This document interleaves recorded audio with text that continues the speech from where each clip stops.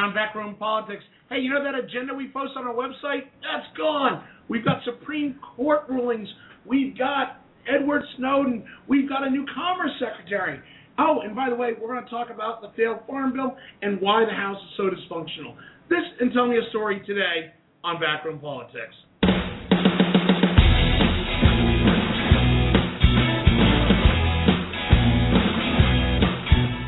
Live from Shelley's Back Room, 1331 F Street in the heart of our nation's capital, Washington, D.C. This is Backroom Politics. To join the discussion, you can call toll-free 1-877-662-3713. And now, the moderator of Backroom Politics, Justin Russell.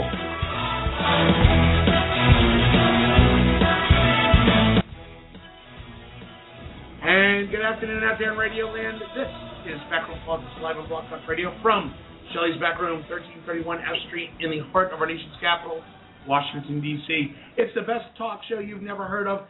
And joining me as they do every Tuesday, he is the former 8-term member of Congress representing Washington's 2nd Congressional District. He is the Emmy Award-winning Congressman Al Swift. Hi, Congressman. Hi, how are you besides hot? It's hot in town. Good Lord, it's going to be a hot summer. And to my 11 o'clock, as he is every Tuesday, he is the former floor chief for then Congressman Gerald R. Ford. He is the former vice president of government affairs for the National Broadcasting Corporation. He is the Honorable Bob Hines. Hi, Bob.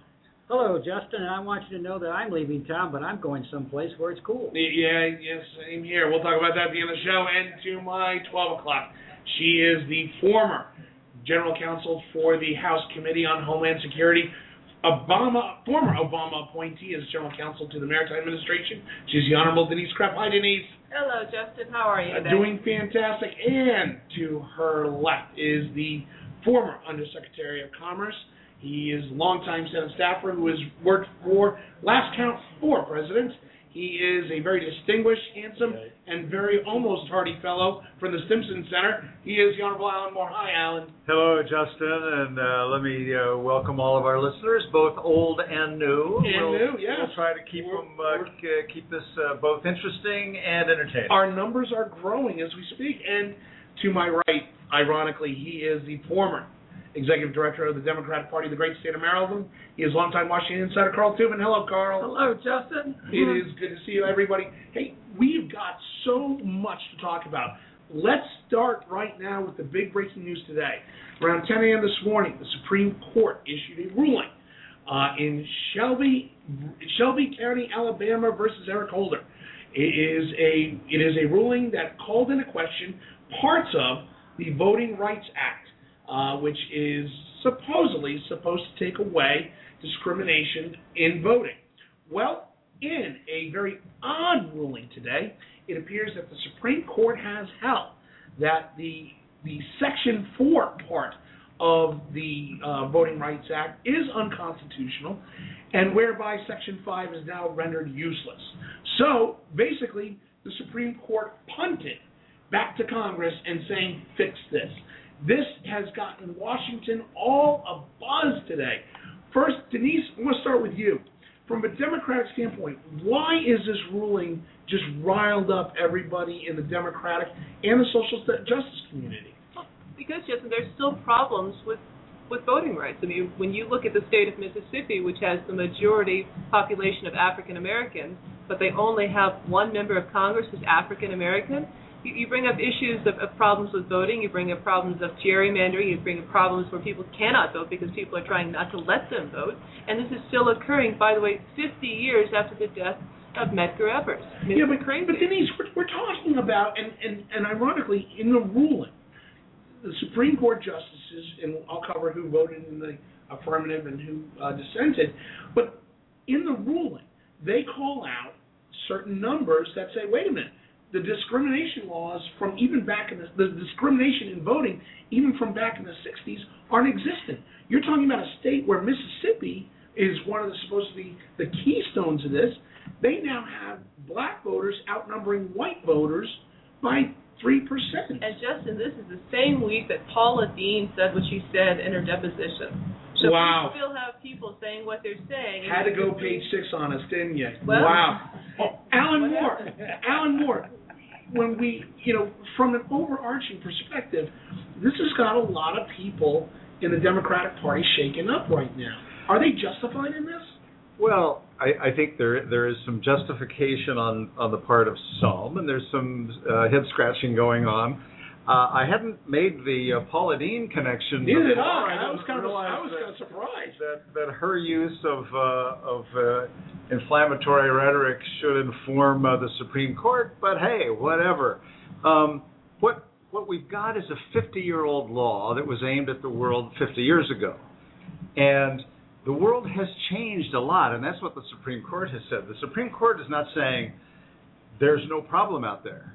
The Supreme Court said you can't use this data to pick on these 15 states. Some may be fine, some may be worse, some local jurisdictions have changed. You need to update your law. Now, what's curious about this is Congress just reauthorized this law a couple of years ago. So you got a bunch of conservative justices who are saying we're going to second guess the Congress because this is a recently reauthorized law. So there's strange bedfellows. Hold on, Alan, but you bring up an interesting point.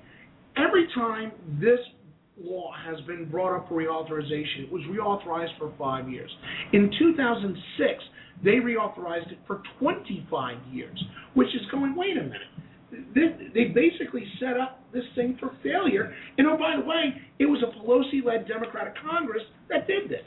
Well, in 1965, when they first passed this, they said, this is sort of a temporary fix. It's kind of rough justice. We're going to have special rules for these 15 states. But then we'll change down the road. They didn't change, they didn't change, they didn't change, they didn't change, they didn't change, they didn't change. The Supreme Court finally said, you know something, you got to change. Yeah, this doesn't work anymore. The law itself has unconstitutional results. But Bob Hines, when we look at the Republican reaction to this, they're basically saying, look, the law did its job. I was talking to several people, several friends of mine here in D.C. that are familiar with the law. I had one guy say, hey, look, you're talking that this is a law that has been good for the Republican and majority-minority districts. This has worked. Why all the hubbub now? The hubbub now is because the courts jumped in. And they're going to the Congress is going to have to, in effect, rewrite the criteria that states have to meet. And as we were talking earlier before we went on the air, a number of the southern states now have voting populations larger number in black than they do whites. I don't know if that is because of the law or because of birth rates or whatever, but it's a good sign. It's because of things like that the Supreme Court has said we have to change the criteria. We're not saying there shouldn't be criteria and there should be continuous oversight, but they want to see the law fixed. I want to go back to that, but Congressman, now you have a comment. I think it is foolish to suggest that nothing has changed since this law was originally passed. The question is, has it changed enough? And has it changed in the right ways? For example, you pointed out that Mississippi has a majority of black voters, but only one congressional district. Now that would suggest that the techniques used to tamp down black influence on things have changed. Instead of not letting them vote, they gerrymander so that their votes are minimized. So sure, this needs some change. But the fact is, I think most people who are using but everything's changed argument are not suggesting that we need to do something else. They're suggesting we can abandon the law. And by the way, that's not what the court said. Oh, hold on. And by the way, if you want to join the conversation, you can call in toll-free 877-662-3713. Again, toll-free 877-662-3713. Alan Moore, to your point. The court did not say everything's fixed, everything's fine. The court said these old rules from 50 years ago don't work anymore, and they lead to an unconstitutional result. Therefore, it is up to the Congress to take another look and come up with some rules that work, that reflect the current reality rather than what existed 50 years ago. I heard it when you said that the first time, and I think that you're absolutely right. When Congress gets a hold of it, though, it's going to shortcut that, and it's going to go for, you watch me, watch them. The whole South is going to say, the court has said, we don't need these anymore. And that's as you point out, not what the court said, but that's what's likely to happen. But that's what the South is going to do. I mean, Justin, you and I both come from the South. I may have gotten the cotton out of my mouth, and I was told to do that by a nice, smart Yankee 20 years ago, but that is what the South is going to say. They're going to say the Supreme Court came out with this decision and said, you know, we're fine, everything's great, we're all wonderful, we're all holding hands, and the answer to that is no, we're not holding hands, as long as you have people like Paula Dean making the statements that she was making, and as long as you have members like my former boss, Vinnie Thompson, being the only African-American in a state where it has a majority population. Well, you're talking about a situation of gerrymandering versus what the actual Voting Rights Act is supposed to deal with. What Congress has said is people are getting a little smarter in how they ensure that other people don't vote. Carl Tubin. One of the things that the court alluded to, or maybe I think Ms. Ginsburg, Justice Ginsburg alluded to, the court alluded to it, that this was taken from faulty information from 1972. And had not been updated. The other thing I'm afraid of is that this is going to open up the floodgates. All those states and all those people who are trying to suppress voters are going to be more energized now to do that by law. But let's be clear about one thing, though. In the court's ruling, the court did not call the Voting Rights Act unconstitutional. It called the pre-clearance formula of the Voting Rights Act for unconstitutional, and therefore the Section 5 issue of getting the approval from Washington is rendered useless. It's the formula that everybody's coming into problems with. The Voting Rights Act, as a whole, has not been deemed unconstitutional. I think, is that part of the problem, Bob? Is that we're looking too broad instead of looking at what the court actually ruled on? Well, anytime the court deals with very sensitive issues and racial situations, and voting rights are certainly very sensitive, you're going to have a lot of the folks on the side that the court has adjusted the rules complain because they like it the way it is. Now that's understandable, and I can understand how they feel that way. Let's see what happens. I mean, I guess when Al and I were talking just before we went on the air, it looks like to me it's going to be an awfully heavy lift for the Congress to draft new criteria based upon statistical analysis of what the situation is today. I can't believe that they'll get that done before the next election, and I'd be surprised if they got it done in some time. It's going to be very difficult, and I don't know what they're going to be doing with respect to in these states while things are up in the air. Carl Tubin. The other thing is, with the Congress, with the House, as divided as it is, with Tea Party, other Republicans, Democrats, the Democrats are going to want to do this, the minority, but they're going to have to work with some Republicans and try to get the Tea Party to see what this was originally and what it was supposed to do originally. Then get the data of voting patterns and all in those districts to really see if they can come up with for a case to do this and put this together. But wait, Chief Justice Roberts writing for the majority. Now, oddly enough, it was Clarence Thomas that wrote a concurring opinion, not attaching himself to the majority, but Chief Justice Roberts in the majority states, and I quote from the ruling, nearly 50 years later, things have changed dramatically.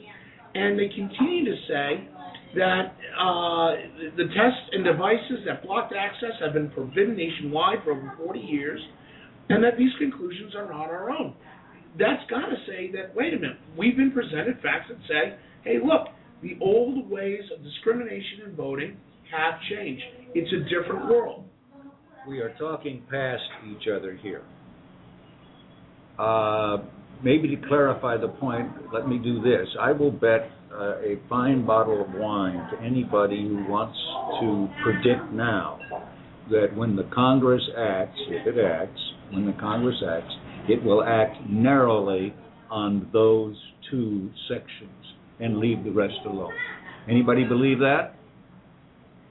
So I don't know, Alan Moore. I think the chances are decent that that'll happen. The Congress doesn't want to mess with this. That's why they kept passing it over and over and over again. Now they're going to be forced to take a look.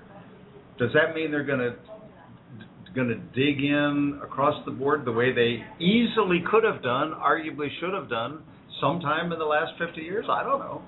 Well, I don't know. Congressman Al.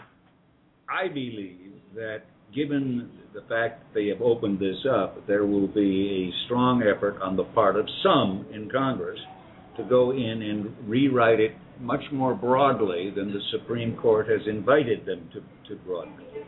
And as a result, I think you will take several steps backward in terms of civil rights in the South. Yeah, but again, the majority ruling, quote, and I'm quoting directly from the ruling, blatant discriminatory evasions of federal decrees are now rare. How do you justify saying, hey, look, you guys have met the requirements, we'll uphold the Voting Rights Act, but no need for pre-clearance anymore. Denise Crow. Justice, I have to just disagree with Chief Justice Roberts. So when you say the blatant is no longer there, okay, great. About 40, 50 years ago, what people put in laws and in contracts were covenants saying that Jewish people couldn't live here, Catholic people couldn't gay people couldn't live in certain houses. They were a little bit more obvious. Then we went a little bit more underground, and then we just kind of said, if you don't have a voting card, then you can't vote. Now we're doing different things. But if you're telling me that there still isn't discrimination, I'm going to call hogwash. But the majority ruling also states, and I quote, minority candidates hold office at unprecedented levels. Right, and they because include, they're gerrymandered in a district. But they include local, county, state elections. Hey, Justin, is there a female president yet? No, doesn't mean that we're discriminating. It doesn't mean we're violating the Voting Rights Act. Right. How about Hispanic president? Again, it does not mean that we're violating the Voting Rights Act. for president. Well, I mean, Rubio for vice president. Easy, There we kids. covered it. Easy, kids. Bob Vine's going to hold on. Bob Vine's going to come, and then Alan. I've listened to this conversation, and several times the idea of gerrymandering comes up. My colleague on my right, and he is rarely on my right, Mr. Swift, but he is here. he sits to my right. Have for a number of years thought that the way that the Congress and the state legislators played a game of redistricting is one of the worst possible situations that we have in our national government. And I think I would just love it if one way or another redistricting with compact and contiguous districts, keeping communities together, if that were to be done, it would resolve so much of what we have just been talking about for the last half hour. I agree. Everybody seems to agree with that. Now, the big Congressman, now you got to comment. And what I'm saying is that when the Supreme Court said a lot has changed, the ways of discrimination have changed too. And so when they said, Bob just explained that, weren't you listening? I was. I want to hear your take. Well, my take is the same as his. One of the major ways that they are doing that is through redistricting, and as I said a while ago, of repeating her, that in Mississippi you have a majority of black voters, but you have only one out of the congressional delegation who is black. That's due to gerrymandering, pure and simple. But now we're getting. So what I'm saying is if they want to set this back and meet the original intent of the Voting Rights Act, they need to do some other things. But now, it may be absolutely accurate that way it was measured then works out okay now. But Alan Moore, you still have discrimination, and you need to address that. Alan Moore, I'm going to let you go, and then I'll have my comment. Yeah, I hate to be the guy that brings up this pesky thing called facts, but I was just looking at some data on Mississippi. And in the last presidential election, the white vote was 62%, the black vote was 33%, Latino vote 3.6%. So there continues to be a majority white population. They're not all Republicans, they're not all Democrats. There are 4 representatives in Mississippi in the Congress, one of whom is the long-time mentioned Benny Thompson. The other 3 are white. They've also all changed in recent years. So it's not it may be that they are white, but there's also some healthy competition there. I'm not here to defend Mississippi. I'm simply pointing out, and let's remember what the law did that was passed 50 years ago. It said, you 15 states, you're bad guys. And most of them were, probably all of them, probably a few others. Before you make any changes, you change a polling station location. You change a polling station, you change your congressional districts, you make any changes, you have to come hand in hand to the Department of Justice and say, please, Mr. and Mrs. people at the Department of Justice, is this okay?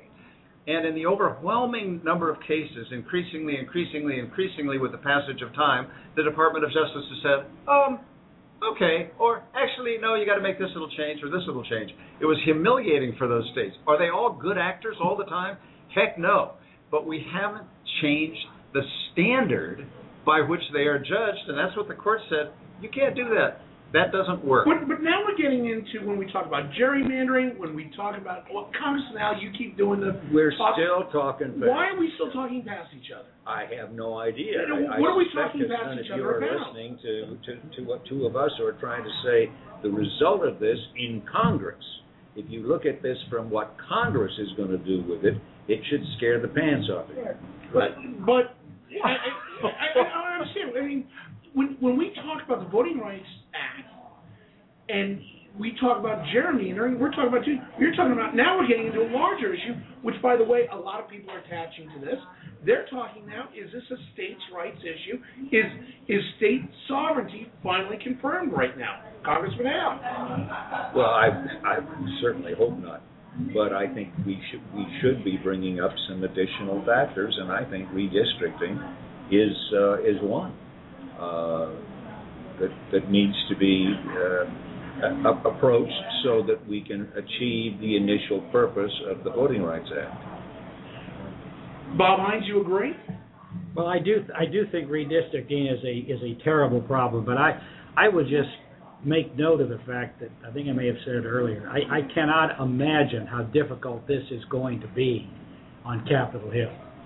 In both houses, it's going to be a very, very difficult thing, because we are, as we have talked today, we have indicated some of the emotional realities that just imbue this issue, and it's going to be awfully hard to get people to think about it in an objective, stand back, look at it way, and find the way to address the criteria and change it in a way that continues to solve any problems that exist without being what they are today, which is obviously broader than they need to be. And I wholeheartedly agree with that. But Carl Tubin, former executive director of a state party in Maryland, why not bring this back to the states and let this be a true states' rights issue? Because I think certain states would really make possibly more of a mess than the Congress would make, and that's hard to believe. But some of these states are so hell-bent on suppressing certain voters, and they're going to stay that way no matter what. And that could be very dangerous. But Carl, I got to tell you, that sounds like political conspiracy theory here. One party suppressing another party, one set of voters suppressing another set of voters. We've seen it. Are you suggesting that you are shocked that the Republican Party has manipulated these things You mean Mayor Daley didn't do that in Chicago during his heyday? Come on, he did, Congressman Al. and the Republican Party, starting with Richard Nixon, 50 did it. years ago in the South, it was Democrats who were doing it. All right, hold the phone. Denise, you had a comment. But I'm going to go to where Carl was going, but I'll go in a Democrats little became farther. Republicans and continued to do it. Congressman Al, hold on. Denise. Watch out, Paula Deen. I know. Hold on, guys. Called Denise. South Carolina, where you've got a state that reelected a gentleman who walked the Appalachian Trail, but wasn't in the Appalachian Trail, was in Argentina. So you've got a guy who's now a representative of Congress who, while governor, cheated on his wife, went down to Argentina, is now back in office, and is doing who knows what. So if you're asking me whether or not I trust the voters of South Carolina who just reelected this one to be able to say, maybe I should respect the rights of African Americans and others, I'm sorry. I've got some questions about that one. Alan Moore, did you think it was possible that we could take Mark Sanford and tie it in to the Supreme Court? I think that Mark Sanford and Paula Deen are just a remarkable couple with great potential for swearing and doing gosh knows what else together. Remember what the court decided here. It said you can't use these old criteria that force these 15 states to come hat in hand before making a change to get permission. But that doesn't mean they can trample all over the rights of the voters in those states. When they do that, you have to come and raise it in the courts. This isn't like taking the rights away. This says you don't have to get advance permission. You don't have a carte blanche to do whatever the heck you want. Congressman Al. They're doing it now. What makes you think they're going to stop? They're doing it now. They're circumventing the Civil Rights Act. And while what the court says about the provisions of the Civil Rights Act not being as necessary as they once were may well be true, is probably true. But if you don't address the way that have been invented to circumvent those restrictions, you're going to be right back where you started when we passed the Civil So, Bob Hines, why not have the Federal Elections Commission govern redistricting? Why not have the Federal Elections Commission govern over voters' rights nationally? Well, I really don't want the Federal Election Commission trying to... I'm throwing that out there. I'm the moderator. I got to throw this out there. Well, throw it back.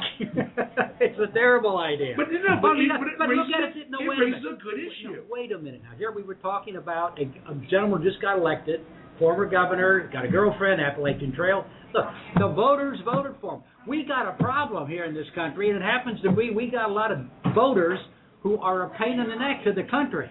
I mean, we all like voters. We all think everybody should vote. But the fact of the matter is, some of the people who are voting don't know what they're doing. We're talking about misinformed voters as it relates to the Supreme Court ruling? Well, I'm responding to one of my colleagues who I think we have to realize we're going to have these problems. We cannot solve dumb voters.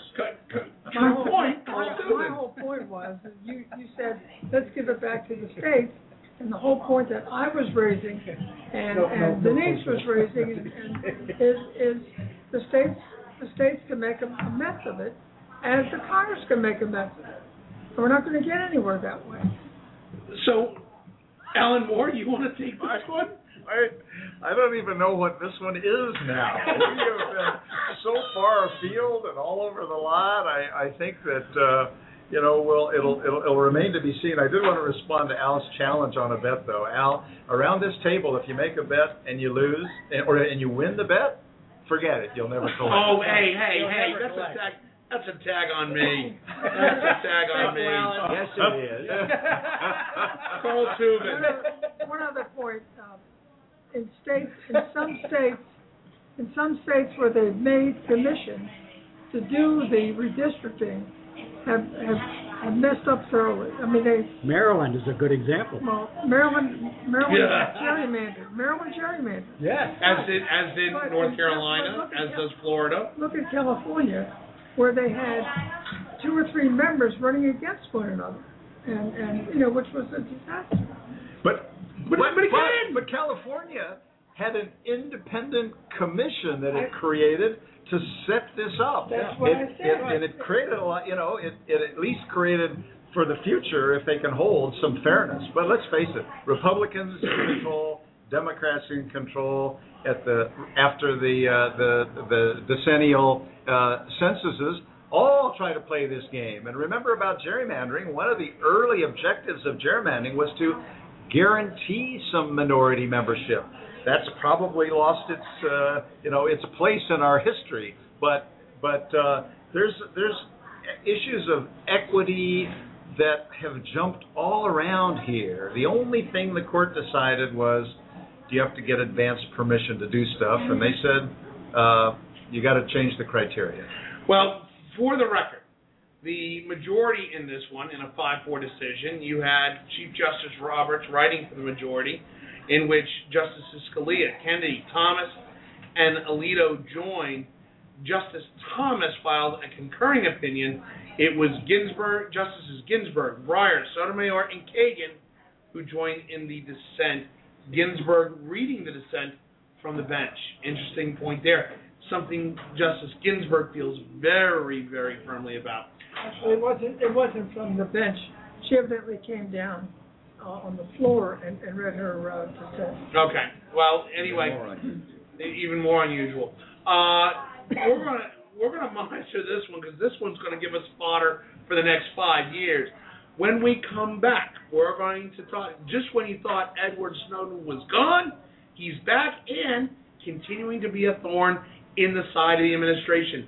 This is Backroom Politics Live from Shelley's Backroom, 1331 F Street in the heart of our nation's capital, Washington, D.C. We'll be back in 3 minutes. Stay with us. Wow, a little bit of fat swaller, Lulu back in town, and I tell you, when I am back in town, or when any of my friends are back in town, or heck, when we're living here in town, we usually find ourselves down at Shelley's Back Room, 1331 F Street in the heart of our nation's capital, Washington, D.C., right across from the National Press Club. Why do we come here?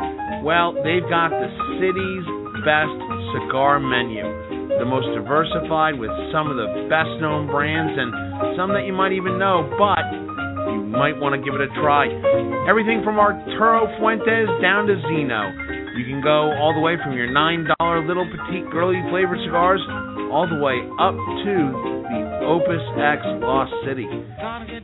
They have a cigar for everybody. Mild, medium, strong, heavy. However you want to smoke it, it's available here at Shelley's Back Room. Come in, have Bob, Na, or any one of the girls show you what the right cigar might be for your taste that evening. Again, Shelley's Back Room, 1331 F Street in the heart of our nation's capital, Washington, D.C. As Bob likes to put it, it is definitely the place to be. You can tell the mailman not to call. I ain't coming home until the fall. And again, I might not get back home at all. Lula's back in town, yeah.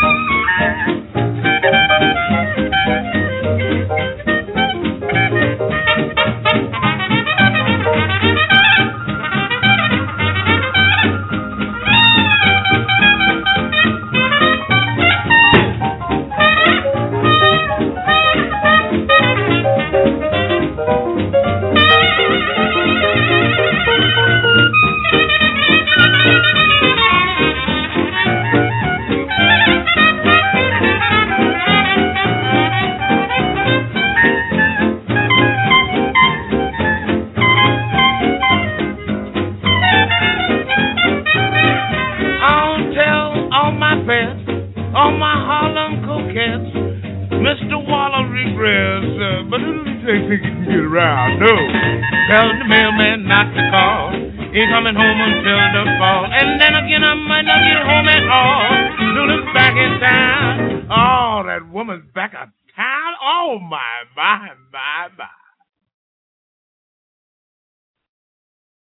And we're back here live at Shelley's Back Room, 1331 F Street in the heart of our nation's capital, Washington, D.C. This is the best political talk show you've never heard of. It's Backroom Politics on Blog Talk Radio. Hey, we're going to change steam for a second. We're going to talk about Edward Snowden. Just when you thought he is gone, he drags you back in. So, the latest on Edward Snowden, the NSA leaker who is now a fugitive from justice, according to the Department of Justice. Last week, the Department of Justice filed criminal charges against Edward Snowden, including treason. Huge fiasco now as Edward Snowden leaves Hong Kong and goes by way of Moscow. Well, as of today, he's still in Moscow, which caused a rift between Foggy Bottom, the State Department, the White House, and the Kremlin in Moscow, which started a whole, as Alan likes to put it, an S show.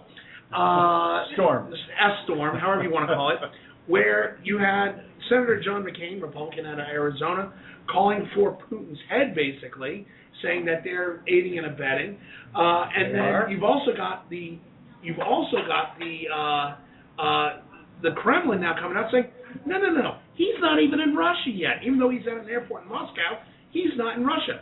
First of all, Alan Moore, was treason charges brought against Edward Snowden. A lot of people who are fans of WikiLeaks and the sort, they all say, hey, wait a minute, all he was doing was just whistleblowing. Are the treason charges legitimate? I'm not sure they are treason charges. They are criminal charges. They're criminal charges. And they're very serious. They're very serious charges. This is such an odd one. I mean, you want to be nervous, and then you kind of want to chuckle.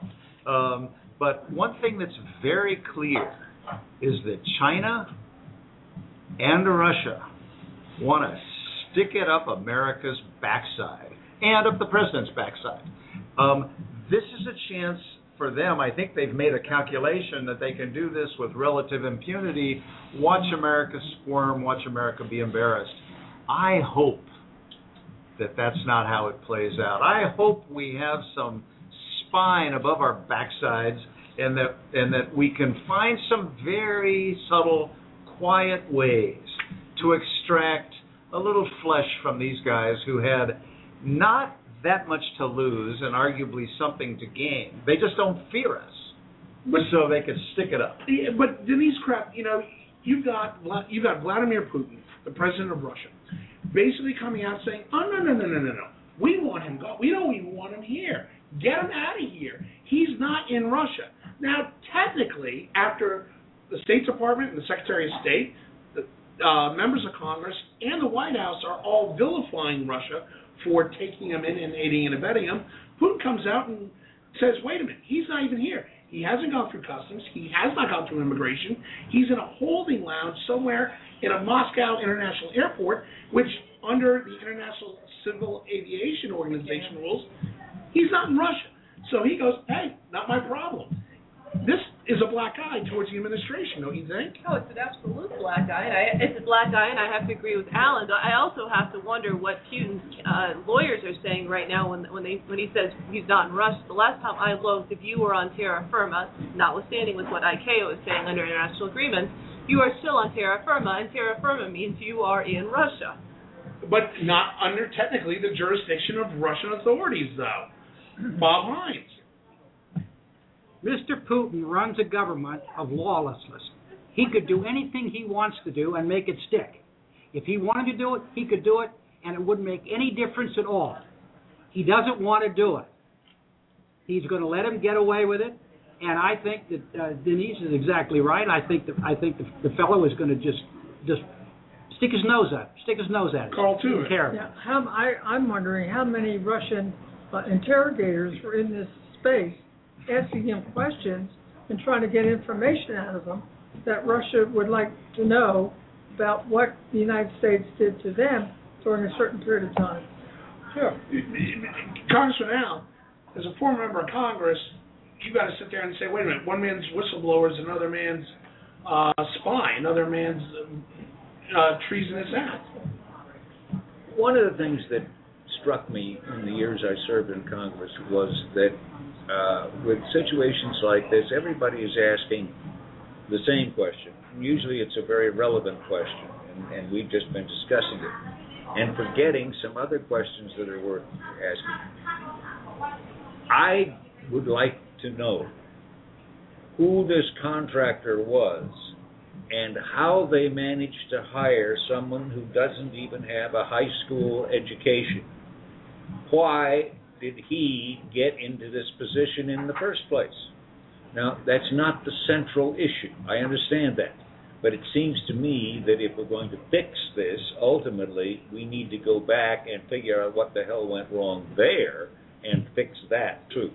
You know, oddly enough, one of the revelations that came out in this Edward Snowden thing was something that came out last Thursday, where now all of a sudden, Office of Personnel Management in the U.S. government, the one who issues the clearances and does the background investigations, and now OPM is now in the crosshairs because now they're saying they faked, quote unquote, up to 1,600 background checks.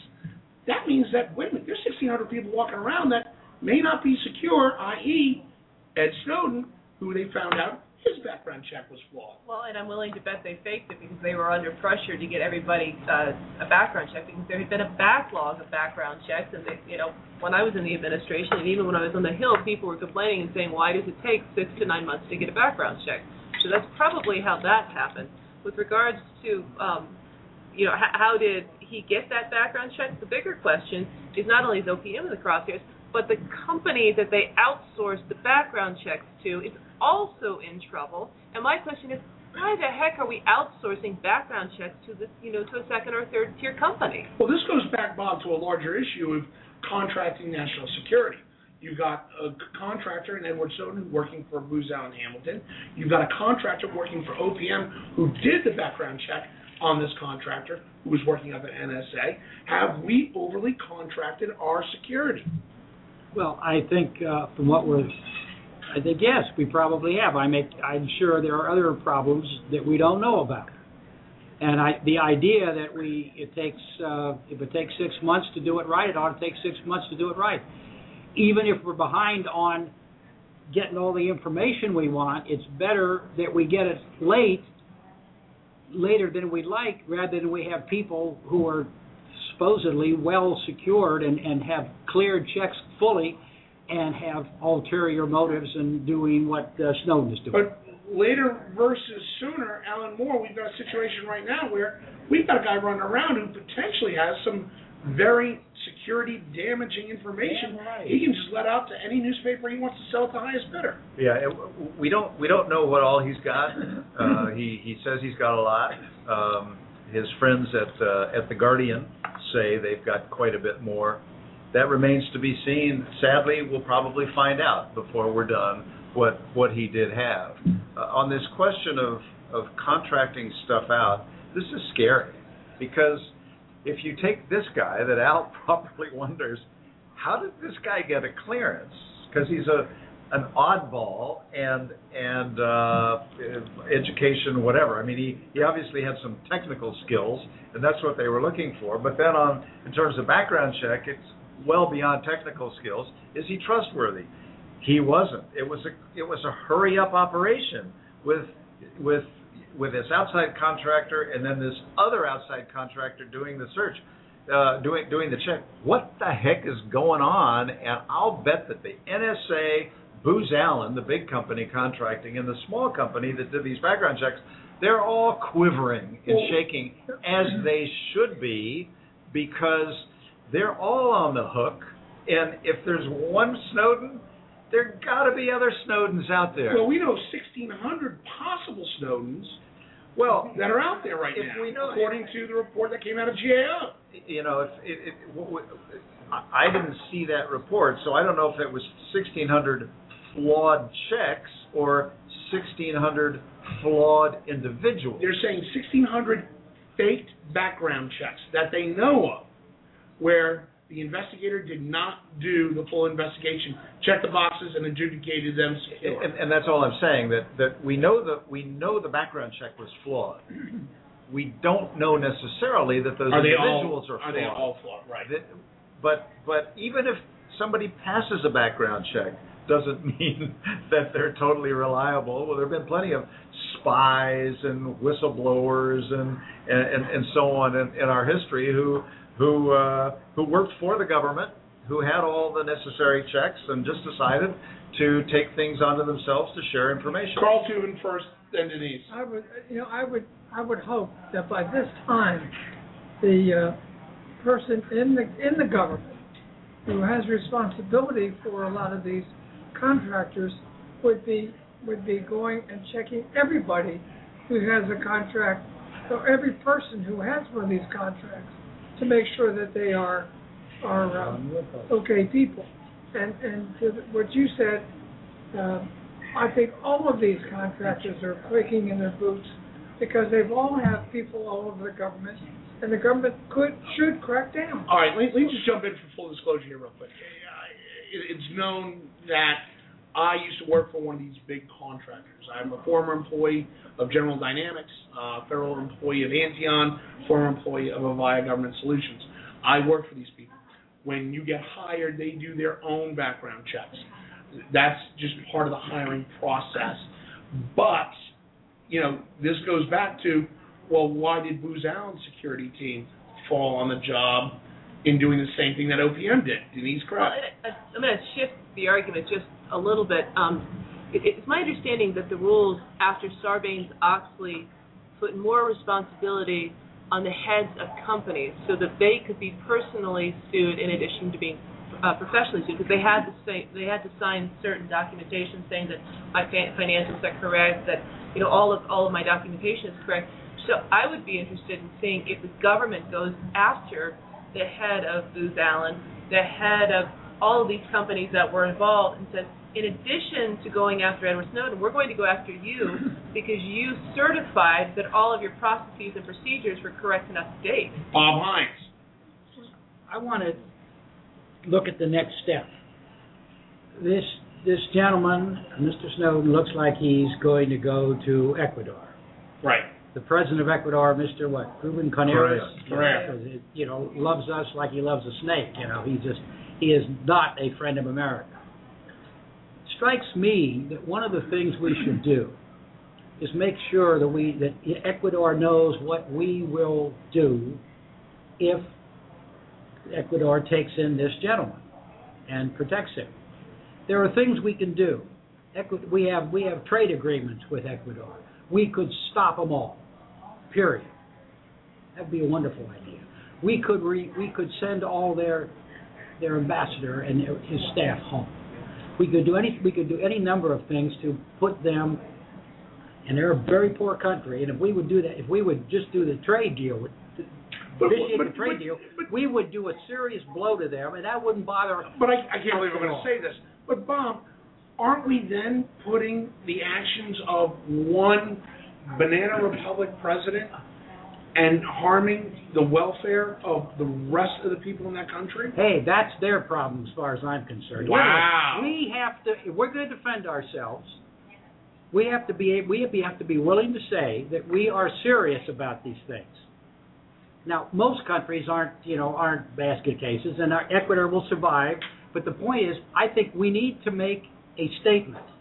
Our president needs to make a statement that America is serious about this, and that's one way to do it. And I want to touch on that in a second. See, I don't think Denise Kraft. I don't think they're going to care. I mean, prior to Correo coming in, the United States Coast Guard had a huge presence in Ecuador because of the drug flights and the drug running that was occurring in Latin America. When Correa came in, he kicked us out. And for us to leave that base is a huge impact because it's both financially, physically, as well as operationally, because we didn't have the air capacity anymore. So if he's willing to kick us out merely because of drugs and guns, he's not going to care about the fact that he now has one of our most prime suspects in the biggest, league of the century. Alan Moore. I think that we clearly need to make this hurt the countries that are participating in concealing and hiding Snowden. And I'm talking, as I said before, China and Russia, and then conceivably Ecuador, if that's where he ends up, conceivably Venezuela. We have more, but we have to be proportional, and in my mind, we have to be very, very quiet about it. The last thing you want to do is start throwing threats around to Russia and then back down. So it's the old iron fist inside the velvet glove. They don't know what hits them. In the case of Ecuador does, as it happens, has got some trade agreements that are coming up for renewal soon in the Congress. If Snowden is there, good luck getting them renewed. I am not saying, though, that that's the right answer, because I think I've read that something like 400,000 people, maybe 8% of the workforce in Ecuador, relies on these trade agreements and are in export industries that benefit from them. So to get one guy, do we want to do harm to that much of the economy, sort of your point. Having said that, you have to do things that hurt. And hopefully not hopefully, I'm certain that some people a lot smarter than I on this subject are wrestling right now with what kinds of options are out there, how to communicate what our intentions could be, and get their attention. Meanwhile, this guy Correa wants to be the new Hugo Chavez of South America, so he may not care. And there may be collateral damage, and sometimes that happens. Let's look at the larger situation, though. What we have now, though, is an international issue, and it becomes an international credibility issue. Yeah. The Obama administration has really lost a lot of credibility in dealing with Snowden. It's just mind-boggling that the administration keeps tripping over its own foot in dealing with this issue on a diplomatic level. Congressman, now you're kind of looking a little skewed for a second. I'm not sure that it's a bunch of mistakes by the United States. It has to do with Snowden moving around pretty fast in ways that we really couldn't stop. But look at the situation between Moscow and Russia on this. Moscow said, "Hey, it's not our problem. We want him gone." They look like the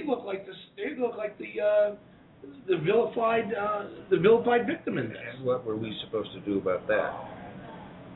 Well, Bob Hines. The biggest problem we've got right now is the relationships that our leadership, our administration has with China, with Russia.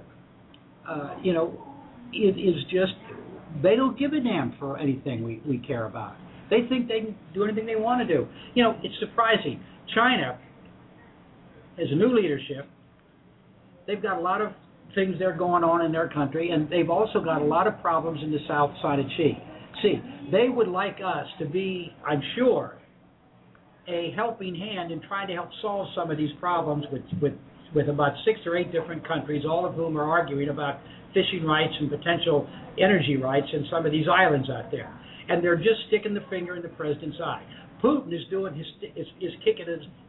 kicking the president in the butt with a shoe. I mean, they don't even pretend to be polite.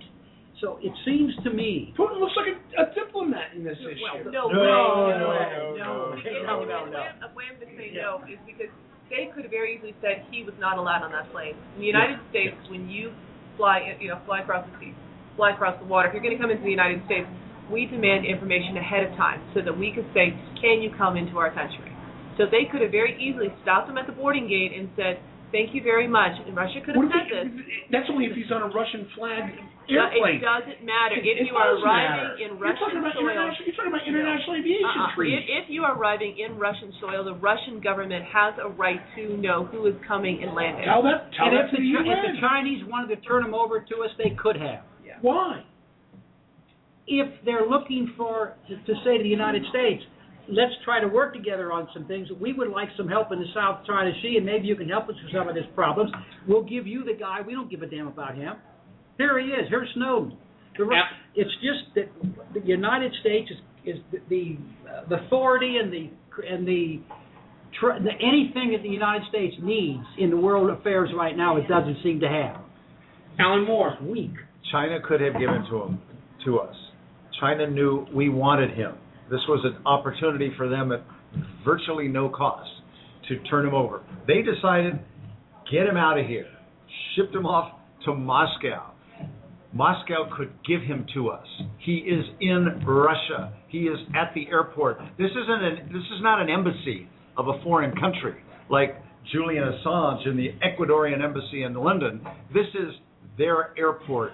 They could have taken him. They have him now. They could still take him, keep him, and send him our way. And Putin is flaunting his power. Now, it does speak to the relations between our two countries, and sadly to the relations between our president and the new president of China. They were together in California just a few weeks ago, and our president and President Putin, they were together just last week. Things are not going well at the very top and farther down, and it doesn't bode well. But it's not done yet either. Carl Tubin. First of all, I agree with what Alan said. I was going to raise some of the same points.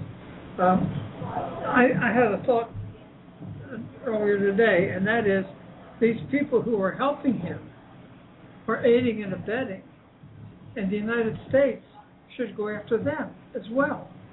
And technically we already have. We have, we've got a deal with the UK. Julian Assange hasn't left the embassy, the Ecuadorian embassy in London for a year because of WikiLeaks. Alan Moore. Well, but Carl makes a very interesting point, and that is that colleagues of Assange at WikiLeaks have been physically helping him. Now, people who are journalists, like this guy Greenwald for The Guardian, is saying, wait a minute, you can't arrest me, I'm a journalist. And that's an interesting question, because he's certainly redefining the role of journalists as he becomes a major spokesperson rather than a reporter. But the people from WikiLeaks who have been traveling with him, helping facilitate his travel, finding places to go, presumably buying tickets for him, they are aiding and abetting, and I think we should issue a whole bunch of international indictments for anybody that we know has been assisting this international fugitive. Last point, though, I want to bring up Greenwald for a second, because Greenwald made an appearance on Meet the Press this weekend where David Gregory basically called him out and said, look, if you are involved in helping him get to another spot, are you in fact aiding and abetting? Greenwald attacked David Gregory and said, how do you as a journalist even make that comment? You're an idiot. And I'm paraphrasing. He didn't call him an idiot. But it strikes me that Greenwald claiming journalism, he's violating the biggest bastion of the Fourth Estate. He's making himself the story. Does that not take away his press pass as far as any credentialed journalist is involved? I'll tell you what it does do, because I don't know the answer to that, and that was the question I was posing. It really complicates this whole matter, and this guy Greenwald really complicates in the Congress the desire to create a new journalist shield law. It's like, wait a second, are we going to get ourselves into a position where these guys that offend the hell out of us, like Greenwald, on national television over and over again, are going to somehow get a free pass to do whatever they want for the future Edward Snowdens of the world? Good luck getting that law through. Yeah. Carl Tubin, last word. The other thought is, Greenwald claims that he's got a lot of information that is our information. Is there anything, I know there are laws that protect the press, but shouldn't someone try to get that information back from him or ask him to give it up willingly so we can kind of get a sense of what he has? Greenwald keeps saying, I've got things I could say and I could write, but I didn't write about them. Bob Hines, quickly. Nope. Alan Moore, last word. I think we should hire the Israeli secret police to come in and take care of this. What a great idea. Let's engage the Mossad. What a great idea, I was going to say the SEALs. Oh, God, here we go. I'd say the Mafia. Why not? Yes. Hey, let's put them in. All of the above and Paula Dean. Hey, you know what? I got an idea. Let's go get Teamsters to go get him, too. All right. Jeez, Hey. I'd say Hey, Batman. Hey, listen, wherever Jimmy Hoffa is, there's another room for somebody else. Oh, my God, I don't think you said that, Bob. That's horrible. That's horrible. You know what? We're going to go to break. It's happy hour. Not that we need it, but it's happy hour here at Backroom Politics, if you can't tell. It's time for us to order our drinks, order our cigars. When we come back, we're going to talk about the dysfunctional house. Not this one that we're in, the one up on Capitol Hill. We're talking about the one there on Independence Avenue. We'll be back. This is Backroom Politics Live on Blog Talk Radio. Stay with us. We'll be back in 3 minutes. You know, here on Backroom Politics, you hear us order drinks during happy hour, the second hour of Backroom Politics Live on Blog Talk Radio. But what you don't understand is the quality of the drink that we're getting here at Shelley's Backroom, 1331 F Street, in the heart of our nation's capital, Washington, D.C. Backroom Politics premier sponsor. Hey, you got Dave Hammerly and the bar crew there at Shelley's Backroom that really know how to pour a drink. Whether it's something simple like my on-air Jack Daniels on the rocks with a splash of water, or whether it's something elaborate like what has to be the best martini in the District of Columbia for Congressman Al Swift. Wine selection, Scotch selection that will blow your mind. They've got Highland Scotches, they've got Isle of Skye Scotches, blended, single malt, anything you want. Port wines to go with that great cigar from the Great Humidor. Down here at Shelley's Backroom, 1331 F Street, in the heart of our nation's capital, Washington, D.C. Come on down, have a drink, and make some new friends. Or heck, just come on down and listen to Backroom Politics on Tuesdays.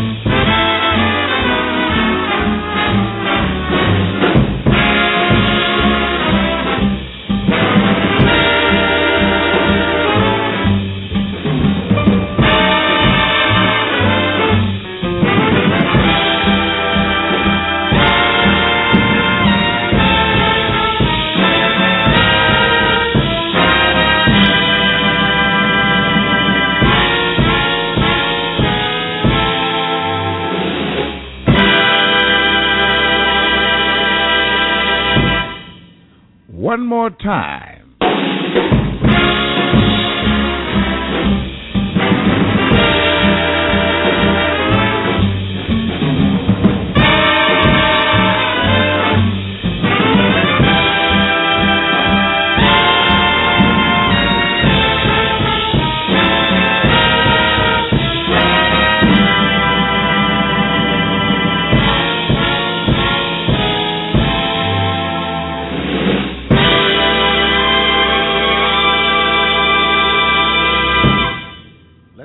One more once.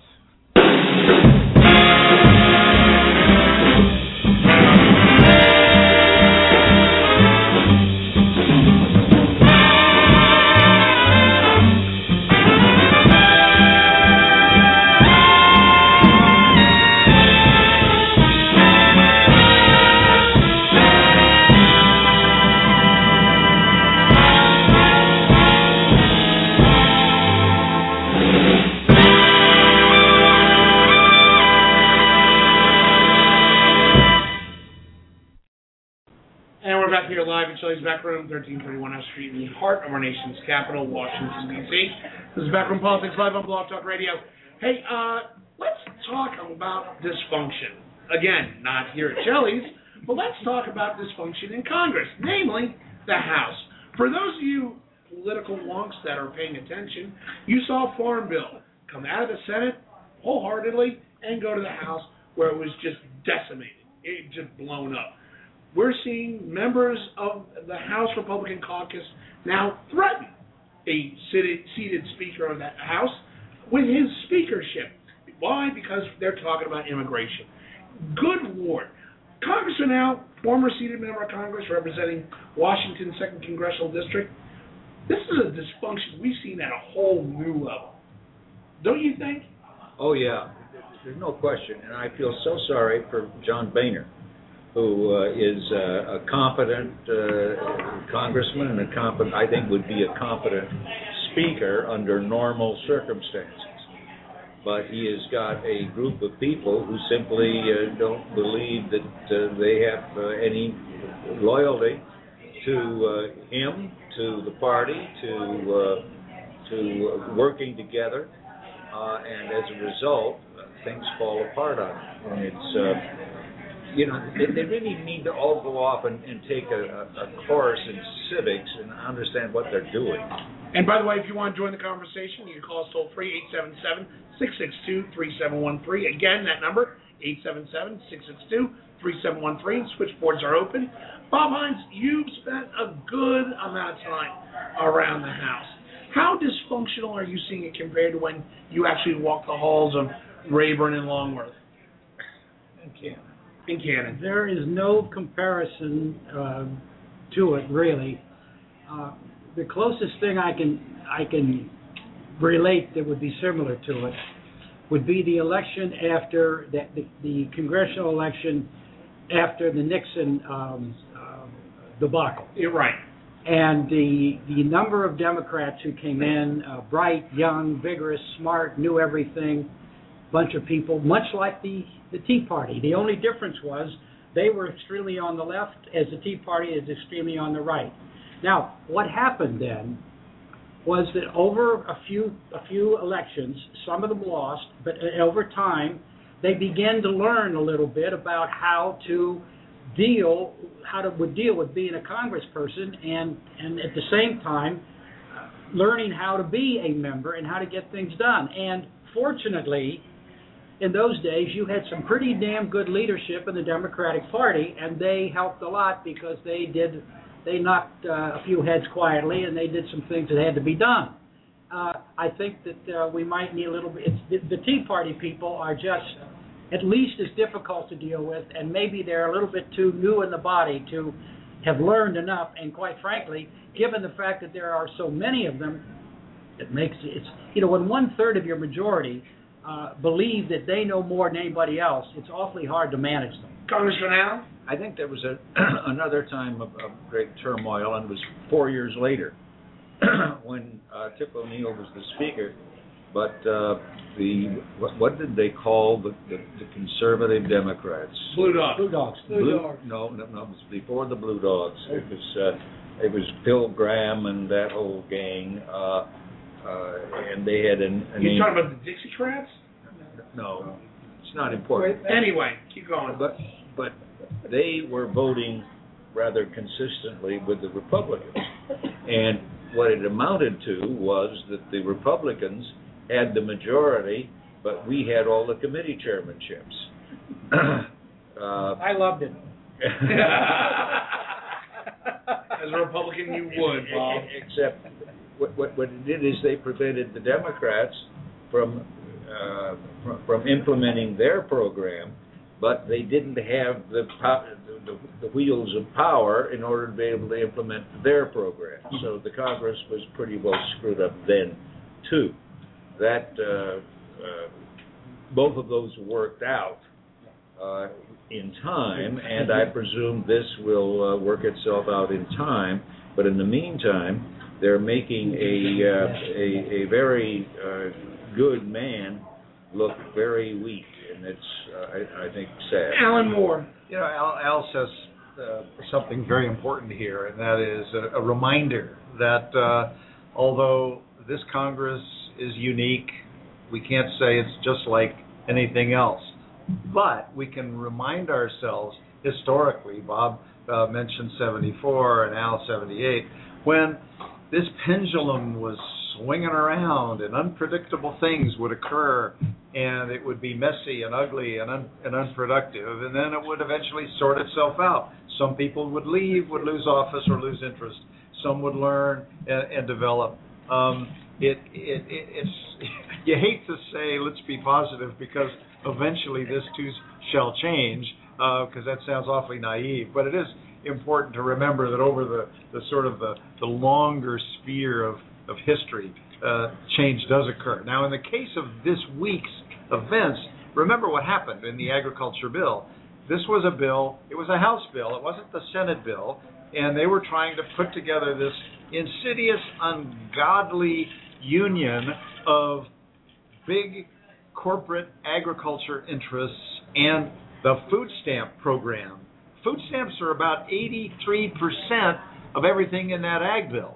Now, so you've got these two things that don't really fit, but you put them together because it gives you a good, strong majority, and usually bad things happen both on the farm piece and arguably on the food stamp piece. Then you got Eric Cantor, the majority leader, playing it a little too cute. So we can't give the Republicans a free pass. The Republicans were told by the Democrats, we'll come up with 40 votes for you. And that's it. Well, what happened was it wasn't 40 votes no matter what you do. And here comes Eric Cantor with a proposal that some of the Democrats found so odious relating to food stamps. I'm not saying it is, but that's how they felt about it. And they said, that passed, now all bets are off. And it passed because a lot of Republicans who voted against the bill voted for it because they saw it as sort of a poison pill.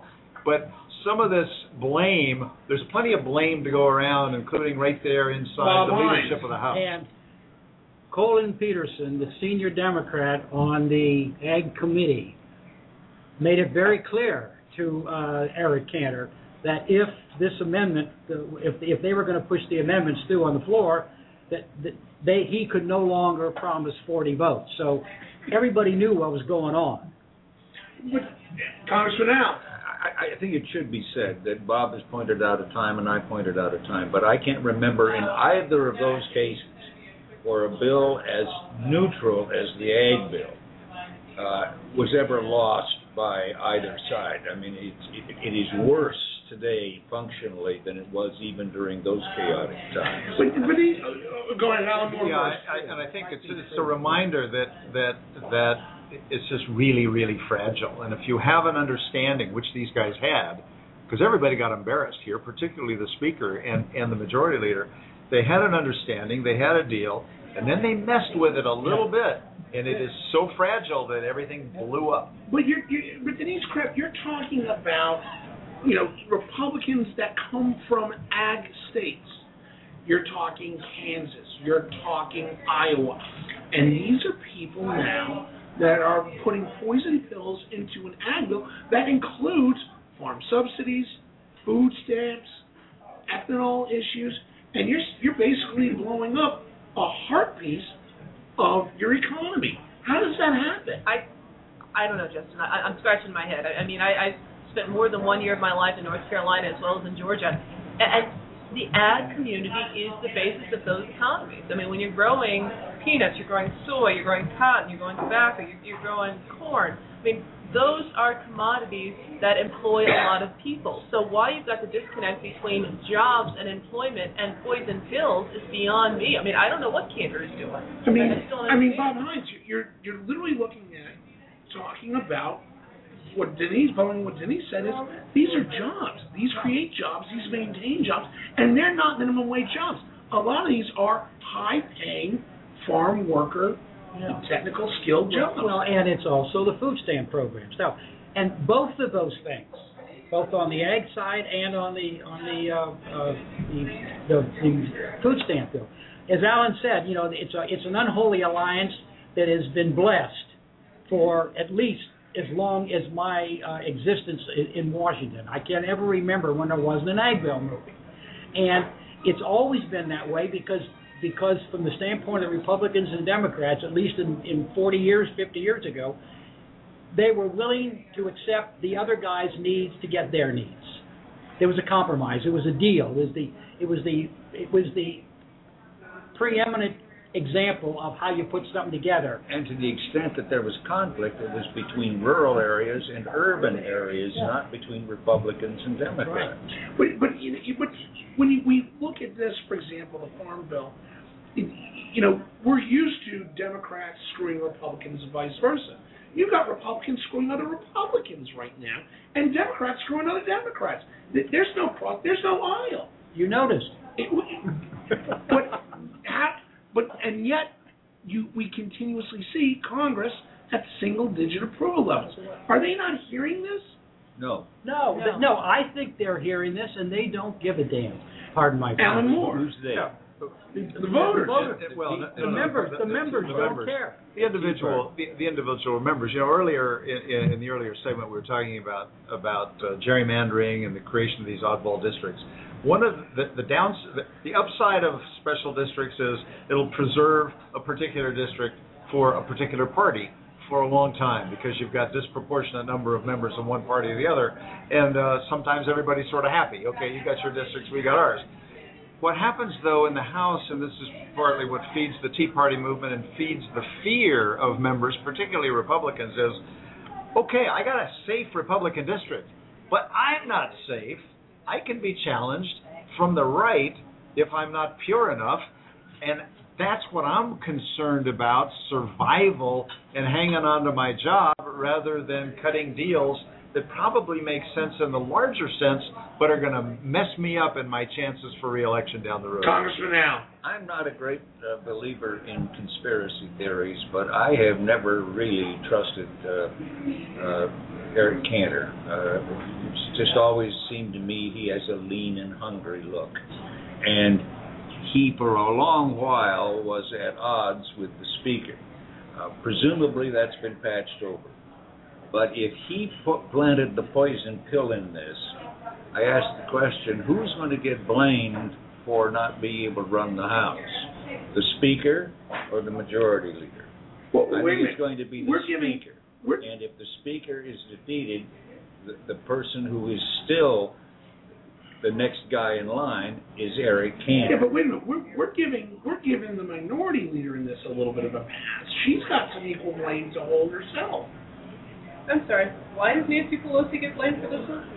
Nancy Pelosi is allowing her own party dysfunctional passes. You got Democrats eating other Democrats right now in the caucus. Okay, the Republicans still have the majority of the House. So for me, as a Democrat, I'm still thinking if you have the majority, which we had for several years, we actually passed some pieces of legislation. So why can't the Republicans pass their pieces of legislation? Alan Moore? Well, it's nobody has totally clean hands here. I'm the first one who raised this problem of Eric Cantor. I don't think, though, that I think that there's this great temptation. Oh, let's put a little more on. Let's do a little bit more, and it was a miscalculation. I don't think Eric Cantor was trying to make this explode, and I think it reflects badly on all of the leadership, not just the Speaker. And people are well aware that this was Cantor's amendment, so I don't think this is part of his grand strategy. I don't believe in conspiracy theories, but it does occur to me. No. I'm just saying on this, I'm perfectly willing to believe in them from time to time, but I don't think this one fits, because I think that he himself was too much in the middle of it. I don't understand. But I think Pelosi, in her case, also found a reason to say we don't need to provide 40 votes. Let's squeeze them and embarrass them. So I think that she wasn't an innocent bystander here either. She never is. Congressman Al. Well, but not in the same way that she wasn't able to control the party. That doesn't ring any bells to me at all. She has control of the Democrats, and whether she's up to playing games against the Republicans, I think you have to plead her guilty on that. But the idea that it's because she wasn't able to function, I think, is totally wrong. Carl Tuvin? The other thing you have to look at too is that what's happening in the House has impacted the Senate. Corker and Hogan came up with an amendment to build a fence and put all this money into security. What was one of the reasons why they did it? Because they thought that if they had this amendment on the Senate bill, that it would be easier for conservatives in the House to support immigration. And, that's... Well, Carl brings up the immigration bill. Now we've got, in the immigration bill, Republicans fighting amongst Republicans and taking pot shots at the Speaker. That's unheard of. I remember a day when, whether it was Tip O'Neill or, any powerful Republican speaker in the House, where if that had happened, even under Steny Hoyer, if that had happened, you would have lost your committee, you would have lost all kinds of seniority if you were taking actively press-hungry pot shots at the speaker. Bob, how does that happen? Remind yourself that at the onslaught of this Congress back in January, when it began, 4 members of the Tea Party class, the returning group, were removed from their committees, their major committees, by the Speaker because of their recalcitrance, and they were the worst of the worst. They lost their jobs, and they lost their ability to have major responsibilities on the floor of the House in committees. It looks to me like instead of picking 4, he should have picked 14 or 24. But that's, he may not have gone far enough. He may have gone as far as he could. I don't know. But the fact of the matter is, the Speaker has a terrible problem. When you have 1/3 of your majority, is and that's an approximate number, is Tea Party people, and of that number, maybe 2/3 of them are just absolutely rabid. The reality is that no matter who the Speaker is, you can't remove 60 people from committees. You can't, you can't do it because then the whole thing falls. Well, then you don't have any committee members. Well, you don't have a House of Representatives in function. It doesn't maybe function very well, but at least they can get together and get on the floor of the House and attack each other. Alan Moore. The fact of the matter, the leadership in the political leadership in both houses, both parties, and in the White House has fewer arrows in the quiver to persuade people or punish people. As Bob points out, this is pretty heavy duty stuff when you say, you're off this committee, your cherished committee that you love to take credit for and use to raise money for political purposes and everything else because you were so disloyal so often. But it used to be, another thing that happened at the beginning of this Congress, in the end of last Congress, was we started moving away from earmarks, from the special spending provisions that were some of the oil that kept things working. Were they a good thing? No, they were odious and offensive, and it was arguably a waste of money. But did they have any redeeming quality? Yes, they helped things keep moving. So when a leader, Let me stop you real quick. Are you saying that earmarks were a grease that kept us functioning? That without in a Congress without earmarks is why we see the logjam? I'm saying that a Congress without earmarks greatly complicates and contributes to the logjams. You can't reward somebody. You can't cut deals to say, "Hey, I'll give you that bridge repair project that you've been begging for," and you get a vote in return. Tom DeLay, in fact, overplayed the use of that to get votes, which is what brought earmarks into disrepute. He was very effective at it.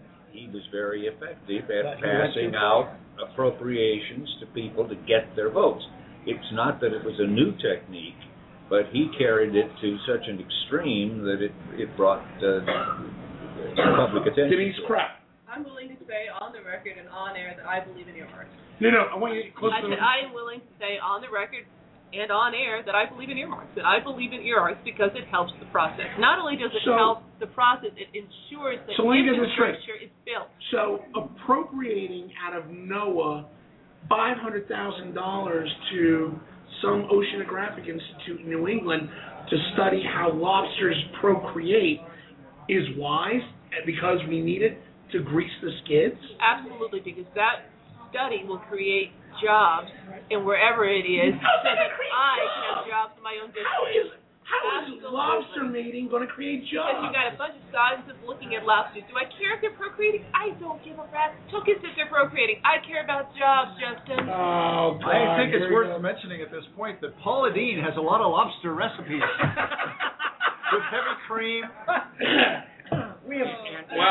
So does the convicted felon like Martha Stewart. I want to point out that Justin just became a soprano. Yeah. I want to Carl Tubin. I want to point out one other thing, and I think this also is all part of this. Chairman Issa, we have Benghazi. We haven't heard about Benghazi in weeks, and all of a sudden, Chairman Issa is subpoenaing some State Department officials who are in charge of security to find out what they knew and how. And what he's going to find out is, most likely, that Congress cut the budget on security, and that's why we didn't have the security that we needed for these people in Benghazi. That's not what ISA is going to find out. Well, it's probably the truth, right. But ISA ain't going to uncover that. Well, I doubt that's reality, because anybody in their right mind would know that a place as dangerous as Benghazi, you should put troops there first before you put them someplace else that was safe, like Paris. Okay. I mean, reality is reality. I mean, but it's also true that cuts do and the margins do cause problems. Right. But reality, Benghazi, if you were going to take troops out of Benghazi to not protect your ambassador, that is such a stupid thing. I cannot imagine, but it happens. The other point I want to make is, I like this turmoil in the House, and I like what the Republicans are doing to each other and making them look like fools. Well, because you're a Democrat. You're a party chief. Haters coming. Who cares about the country? It's all about more elections. Wow. More Dems. Political boss. Jeez. This comment, this Democratic comment from a political boss, is exactly what we need to hear. Vote Republican, everybody. Yeah, but he hasn't had that job since, Johnson. And look at him. It's called muscle memory. Yeah, no kidding. I'm glad to see that there's a Democrat as cynical as the Republican.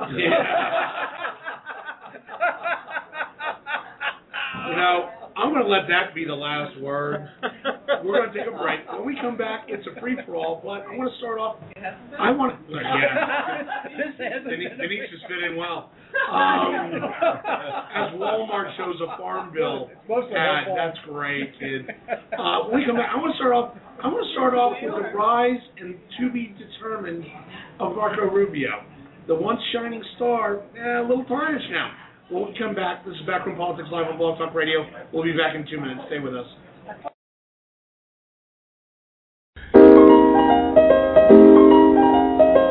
Everybody knows Shelley's Back Room for its corporate events, its happy hours, its famous campfire wings and Furt cigars and drinks. But what you didn't know is that Shelley's is open during the weekend, too. In fact, Shelley's Back Room on the weekends even has a non-smoking section. You can bring your family, your kids, enjoy the same campfire wings and same glorious food that you enjoy during the week, but without the famous Shelley's cigar environment. Also, during the weekend, it's football season. That means a lot of the regulars come down and enjoy their drinks and their favorite cigars, all while watching their favorite local teams, whether it's the Ravens, the Redskins, on several HD screens throughout the place. So remember, Shelley's Back Room, it's not just for happy hours anymore. 1331 F Street in the heart of our nation's capital, Washington, D.C., official sponsor of Backroom Politics.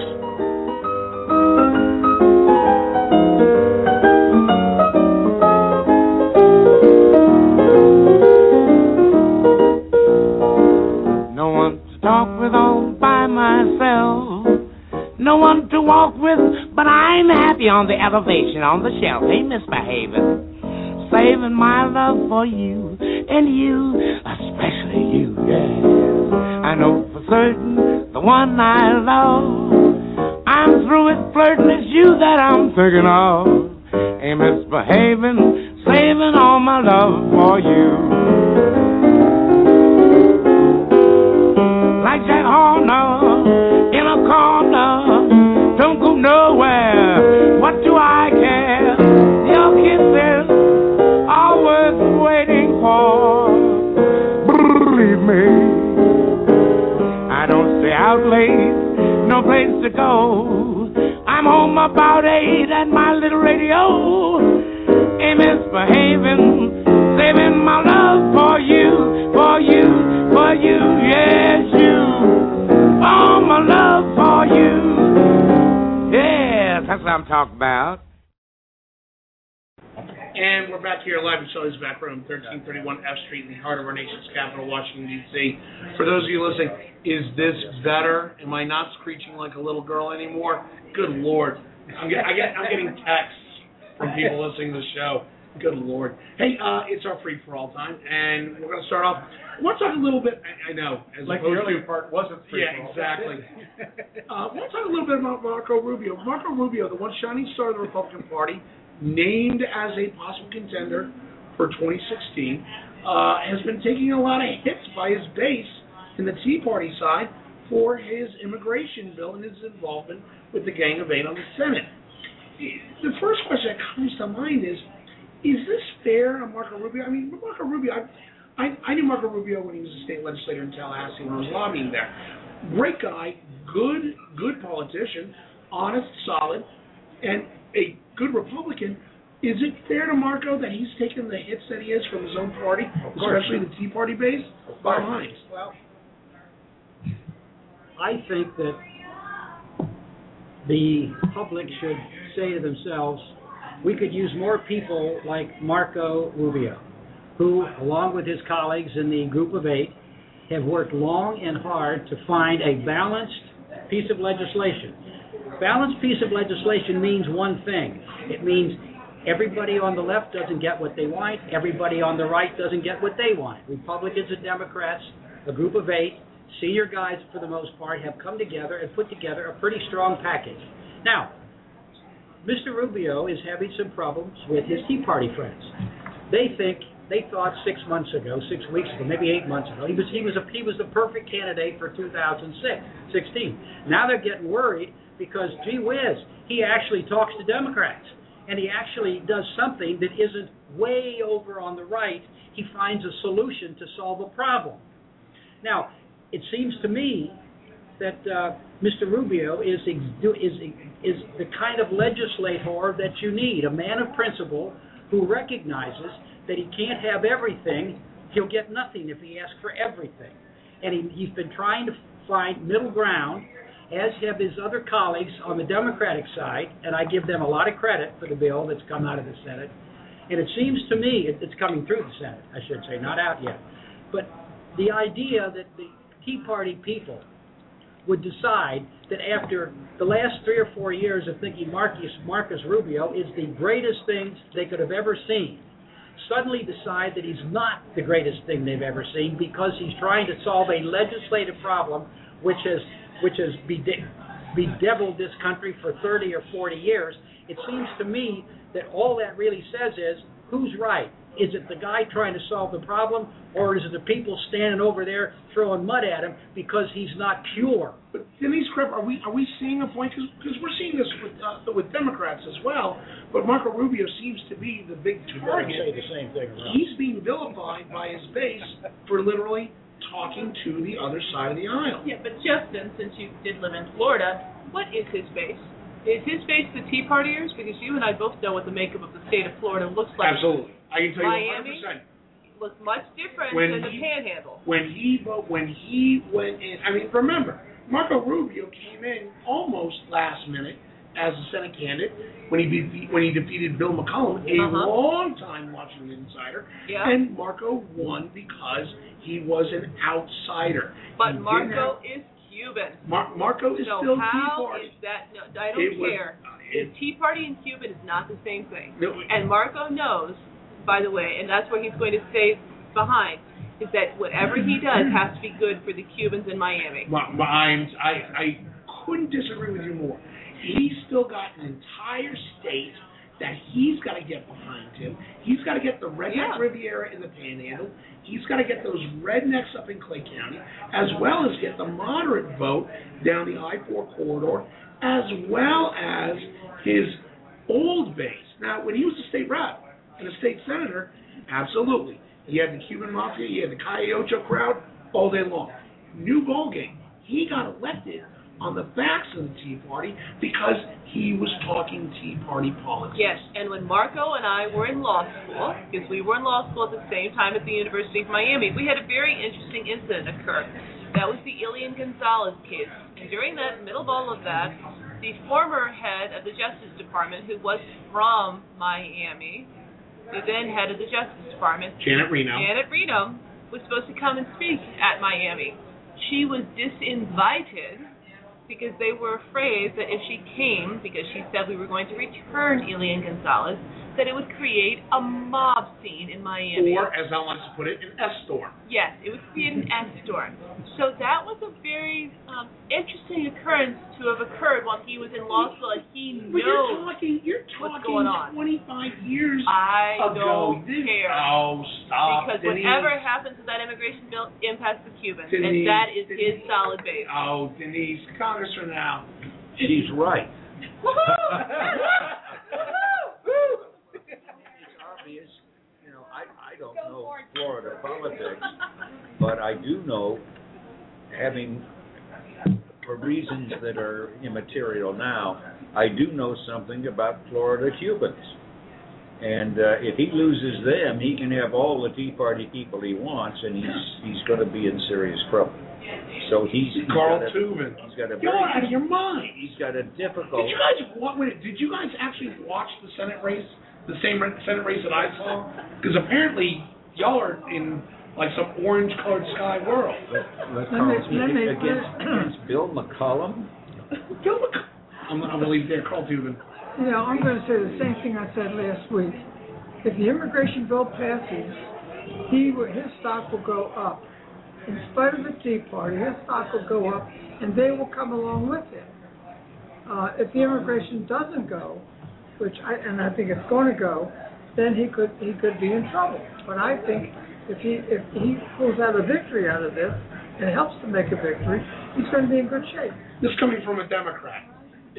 Yeah. So first of all, let's remember that the Spanish version of the S-storm is the caca storm. So that's what we would be talking about in the Spanish-speaking area. Hold on, to my friends on Coyote Show. The views of Alan Moore are his and his alone, and not that of backroom politics. Secondly, I want to associate myself with Carl here on if immigration passes, and I think it will help him because that bill takes so long for anything to occur. It's longer than Obamacare. It takes forever. So it goes away. It isn't something that's going to feed the beast like some other issues that the Tea Party worries about. Look, let me be clear. I support Marco Rubio in the immigration bill. I think what he did and how he did it was exactly what we need in Washington. But it seems like that when you start talking about him as a possible nominee in 2016, all the Tea Parties come out and all the Republican hardline base come out, and they start saying, wait a minute, he's not the Republican we voted into office. Why? Because he made deals, which apparently is not well thought of in the Republican base. Well, remember who he's going to be up against if he's up, and I'm not so sure he's going to be a candidate. He's going to be up against Republican governors who are enjoying unprecedented support all over the country, and I'm going to ignore him. Good thinking. Because I think that the guys who have a chance at winning a national election are going to be the guys who are producing around the states, that the governors are going to be the strongest other candidates. I don't think it's Rubio's time yet, although he could be on a ticket. And now that doesn't mean that the Republicans won't self-destruct again and nominate someone who can't win. But if they're gonna come up with a winner, it's going to probably be a governor who has a proven record, like a Chris Christie, like a Chris Christie. Oh yeah, now we're talking. Well, and John Kasich and Walker. Scott Walker. I mean, there's a bunch of guys who have been climbing significantly in the polls because why? Because they've learned to govern in their states. They've greatly improved their popularity because they're working across the aisle and getting stuff done. That's why Rubio's doing this, so he can run with Christie. I would think that he is doing it because he thinks it's the right thing to do, and I think he is. And I think his work on the Senate bill has been phenomenally successful, and I really think that Gang of Eight has done one heck of a great job.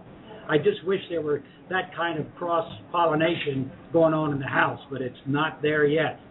The bill is not working. The immigration effort looks like it's going to be a bunch of small piece bills, one at a time, popping out there. And I you don't think know. that's going to bust it up? I do. Alan Moore. Let's remember what happened here in this last week. This is called the CB. This is called. Margaret, we're on the air right now. We're on the air right now. This is called the CBO solution. The only reason that you had an amendment that could pass with 67 votes yesterday was because amidst all the conversation, and we have on this around this table trashed the Heritage study that talked about a $6 trillion price tag for this bill over the next 30 or 40 years. CBO came up and said, actually, no. We have applied rigorous analysis. We see a savings of about $200 billion over the next 10 years and nearly $1 trillion over the full 20 years. Suddenly there's money to be had. They took a chunk of this money, $36 billion, to apply to this god-awful everything for everybody on the border. Are you not the same one who said, I don't believe in the numbers? I said the Heritage numbers were ridiculous, that everybody who looked at them said they were nuts. Then we got the CBO numbers, which we never had before, and suddenly we see a completely different picture from a credible source, unlike, especially on issues like the numbers, the Heritage Foundation. So instead of costing $6 trillion, it was going to make $1 trillion, including $200 billion in the first 10 years. They took a chunk of that dough and said, hey, how about 20,000 new border guards? How about high-tech applications all over the border? They're throwing massive amounts of money. It got 67 votes.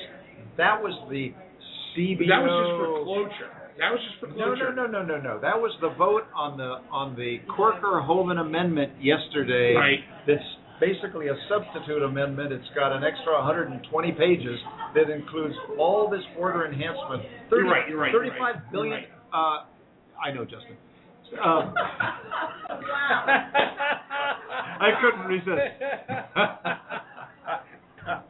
But thank you for the vote of confidence. 35 billion. Let the group notice this was a good one. Wow. And the other thing is that the person who wrote the report was fired from the Heritage Foundation because of other things that he was into. Good Lord. Oh, no, wait. How could Wait a minute. No. Stop. We're not going to go into that. We don't know the facts, but okay. I like that little moment of peace there. So lost control of the show today. We're interrupting your business meeting. I got him taking swipes at me. Good Lord. Hey. You're a target-rich environment today. All right.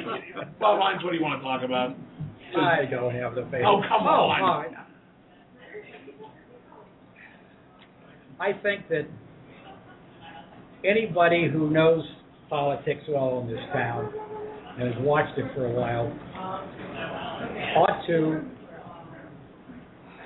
be very, very sorry for the Speaker of the House. He's got the worst darn job I have ever seen. The House, it's been a long time since, and I can't find a time in my own mind when the Speaker of the House had so many members of his own party that are more loyal to an ideology than they are to solving problems, which is what they came to Washington to do. There have been difficulties times in the past, but I don't think it's ever been as bad as it is right now. And it's really very unfortunate because the gentleman who I'm talking about, John Boehner, is a deal maker. He has enough trouble trying to make a deal with the president, but the problem is the guys behind him are shooting him in the back. And it's just terrible to see. It's unfortunate for me to see someone who I know and care about have that problem, but it's worse for the country. All right, good point. Denise Kraft, you guys have got to be happy on the Democratic side. You have a billionaire as the Secretary of Commerce. If anybody knows about commerce, it's the new Secretary of the Interior, Peggy Prince. And she does. Commerce. What did I say? You said Interior. Interior. I'm sorry. Yes, Commerce. yes. What's going to be interesting over the next couple of months is liquid natural gas. When I was on the Hill, we were talking about the security or the importation of LNG, and all of a sudden we have become a country of excess, and we have excess LNG, and we're about to export it to countries like Japan and others. Now, certain entities have come out with studies like the American Petroleum Institute and others talking about the number of jobs, and it could be anywhere between 74,000 and about 350,000 per year from about 2016 to 2035. But what is not being said right now is how is all of that LNG going to be exported? And is it going to be exported on U.S. vessels with U.S. crews? That is an issue that is going to be bubbling over the next couple of months because Secretary of Transportation Percari indicated that the future for U.S. mariners is in energy, but the Department of Energy may not necessarily agree with that. So stay tuned to see how the Department of Energy and the Department of Transportation reconcile their differences on the use of U.S. mariners and U.S. vessels on exporting the LNG, which will create additional funding in substantial millions and billions of dollars for the U.S. government. Interesting. Congressman Al, I want to take a side step here. Today, the president announced his big climate change program, and on Monday, reporters in the White House press corps were told that the president would not address the XL pipeline. Today, in breaking news, the president said that he was going to strongly urge the State Department to approve the XL pipeline, and all the press corps going, what the heck? Is this a continuation of an ongoing problem inside the White House of they can't talk to anybody without screwing it up? I don't know whether that's the case or not. I do recall on this program some months ago during the campaign when the president said he was against that, or that he was not going to make a decision. I said, wait until he's elected, then he's going to approve it. Ta-da, ta-da. That's what I said. A gold star for Al Swift on that one. It's because the thing makes sense, and the environmentalists are obviously going to knee-jerk against it, and he didn't need to piss them off during the election. But now I think they're going to be angry, but what can they do about it? So it's just the media. I think it's the right thing to do. I think he kind of slipped it out quietly, and I think it'll move ahead. Bob Hines. Thank you, Al. Twice, when we had our little Tell Me a Story, twice, once in January and once in February, I said he would do it by spring because it was the only smart thing to do and he was past the election. Thank you, Al, for pointing this out that it finally happened. Even though it's summer. Yes. It is summer. I know, so I was late, but what the hell? Close. You know what? Close enough for Congress work. Well, yeah, Carl Tubman. Well, I think it's it came out yesterday and today that not only was the IRS looking at anything connected with the Tea Party, they were also looking at Is this your Tell Me a Story because we're not there yet? No, I'm okay. bringing up the thing. They also told we're investigating anything that had progressive in their name. So it just wasn't one and not the other. Plus, are you saying that the IRS scandal isn't a scandal? I'm saying the IRS scandal is looking less and less and less like a scandal. Now, I think what the IRS is doing now is good to make sure that this kind of thing doesn't happen again. They also investigated a few years ago veterans groups. Same kind of thing. And true story. Alan Moore? If the IRS just yesterday said, oh, by the way, we were taking a look at progressive groups too, if that's the truth, it reminds me of some advice or a comment Al made weeks ago, which was they just need somebody who's run for county commissioner over there because they are tone deaf on the subject of politics. They're fools and idiots, and this is perhaps another example, because if they were targeting progressives the same way they were targeting Tea Party and Patriot groups, then they should have been saying that weeks ago. My hunch is that they weren't dealing with them the same way, or they would have made that clear. So either they're dissembling now, or they're idiots, one or the other. Bob Hines? I think they can be both. Yeah, I think they can be both, and I think they are both. I mean, obviously, if this was going to have any value to, in effect, knock down the idea that they were focusing on conservative groups, they would have been able to find this information a month ago. After all, it's their administration, it's their documents, it's right in front of them. They couldn't find them until now. So, it looks like this was one piece of paper in 10,000 that they finally were able to find. Carl Tubin? It could have been, he had all those interviews with all these different people who were doing these investigations. And it could have been that they tripped over it and found it. And there were Wait a minute. Are you? Wait a minute. Oh, There were Carl, come on. There were weeks when he wouldn't. There were weeks when he wouldn't release those. So wait a minute. All of a sudden now, Inspector Clouseau is running the IRS. This is the government version of Immaculate Conception. It suddenly appeared. Okay, you know what? No, tell me a story for you. No, tell me a story for you. That's just good try, Carl. That's just shamelessly plugging the administration. You're done for today. All right, we got 10 minutes left in the show. It's time for Tell Me a Story. My used to be favorite part, but now it's turned into this wild S-storm. Where we talk about buzz, innuendo, things happening in town that we can scoop together. Media outlets. Congressman, tell me a story. My story is this.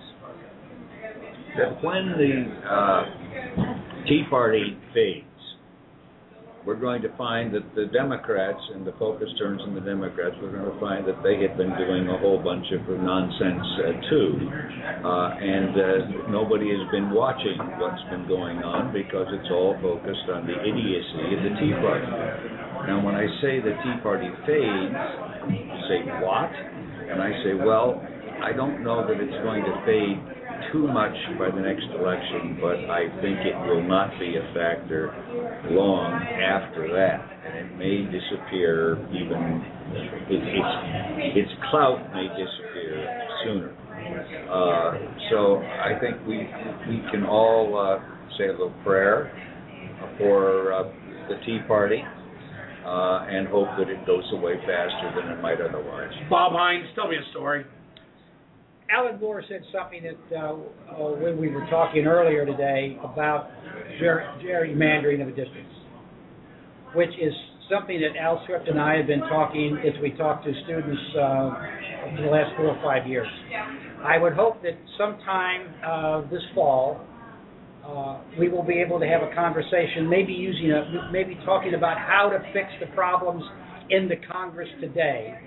There are a number of things that need to be done, but one of the most important things that we need to restructure is the way the congressional districts are created by the congressional delegations talking to their friends in the state legislature and, providing districts that look like all kinds of crazy gerrymanders, because one of the things that is most important is you should not be worried about the person in your own party who is strongly left or right or you. You should be worried about the other party, and we're not. And we need to have a conversation like that in this group, maybe to help people understand how important it is that the redistricting system is broken. We've got to fix it, and if we can't fix it, we may never get a Congress that is truly speaking for the American public as a whole. And I want a pink unicorn for Christmas, too. Denise Krepp, tell me a story. Pink? Wow, I'm not sure how I'm going to transition this one. But there is a very interesting election that's occurring in the state of Massachusetts today. Oh, yeah, we forgot to talk about that. Yeah. Okay, well, it's slightly... Ed Markey comment? Yeah, we know. And the question would be, if Ed Markey does win on the Senate side, how is that going to impact energy and commerce? And by that I mean House energy and commerce. He has been a very significant player on House energy and commerce for the past... Very effective. Yes, he has, for almost 40 years. So if all of a sudden he goes up to the Senate, who is going to step into Ed Markey's shoes, and what are they going to do, and what is their priorities? I'm going to make a prediction right now. All right, I know that polls haven't closed in my home state of Massachusetts, but I'm going to make a prediction which violates the agreement that, Al, you had with Bob back in election days when you were on the Hill. Ed Markey wins that office. Alan Moore, tell me a story. Boy, there was a bold statement. I know. Hold me back. My finger on the pulse of Bay State politics. Ed Markey wins the Senate race. Alan Moore, tell me a story. I think reflecting on the fact that we today and the news shows for days and weeks have been talking about immigration. Today we talked about voting rights. We've had the Snowden case. We even had the Farm Bill and a little dab of Paula Dean. But what I'm reflecting on is the fact that the issue that Americans care about, have cared about last week, last month, last year, yesterday, today, and tomorrow is jobs. And it's amazing to me, not about us, but about the Congress and sort of the dialogue in the country about how little attention the economy is getting. We had this little rise in Wall Street and the stock market. And now we lost most of those gains in the last few days. A lot of uncertainty. 76% of American families live paycheck to paycheck, and only 24%, a third of those, have as much as 3 months of savings to get through a hump. It is really, really tough out there, and it really is way past time. And it's not the first time that we've said it often, but this Congress, if it doesn't return some focus to long-term deficit reduction in the form of entitlement reform and tax reform, all this other stuff is rearranging deck chairs on the Titanic. Wow, good point. Hey, Port Authority in New York, New Jersey has an interesting situation. Apparently $1.2 million was stolen in a Goodfellas Lufthansa-esque type theft off of a Swiss Air flight coming from Zurich to JFK. The Port Authority has not issued comment, only to say that it is under investigation, but airline security comes into play. Where was the money stolen? How and by who? And now Customs, Treasury, what are you pointing at, Carl? It's my story. Yes, but are you going to get Carl's story? No, he's cut off. He's cut off today. He's cut off today. You ruined my story. You know what? I'm done. You know what? On behalf of... you have 1 minute. I had a little thing. I want Alan to know that I will still be his friend. He's obviously forgotten one thing with all his comments about politics. What's that? Hell hath no fury like a woman's scorn. Oh, there we go. On behalf of the National Organization of Women President Al Swift, on behalf of Bob Hines, Denise Krepp, Alan Moore, Carl Tubin, I'm your moderator. I was your moderator, Justin Russell, until this became anarchy. We'll leave that. By the way, best of shows next 2 weeks. We wish everybody a happy 4th of July. Next 2 weeks. That's right, you get 2 weeks off now. Next 2 weeks will be best ofs. We will be back on July 12th. It will be our next live show. I'm sure we're going to have buttloads to talk about. But best of shows next 2 weeks. Special thanks to our producer, Alyssa Baum, and all of our friends, Nick Maverick, Alex, everybody. Appreciate your help. Check out the website, backroompolitics.org. This has been Backroom Politics, live on Blog Talk Radio from Shelley's Backroom, 1331 F Street, in the heart of our nation's capital, Washington, D.C. This is the place to be, and we'll be back live in 2 weeks. That's right, folks. Have a great 2 weeks. Happy 4th of July, America. Thanks for listening. Bye-bye.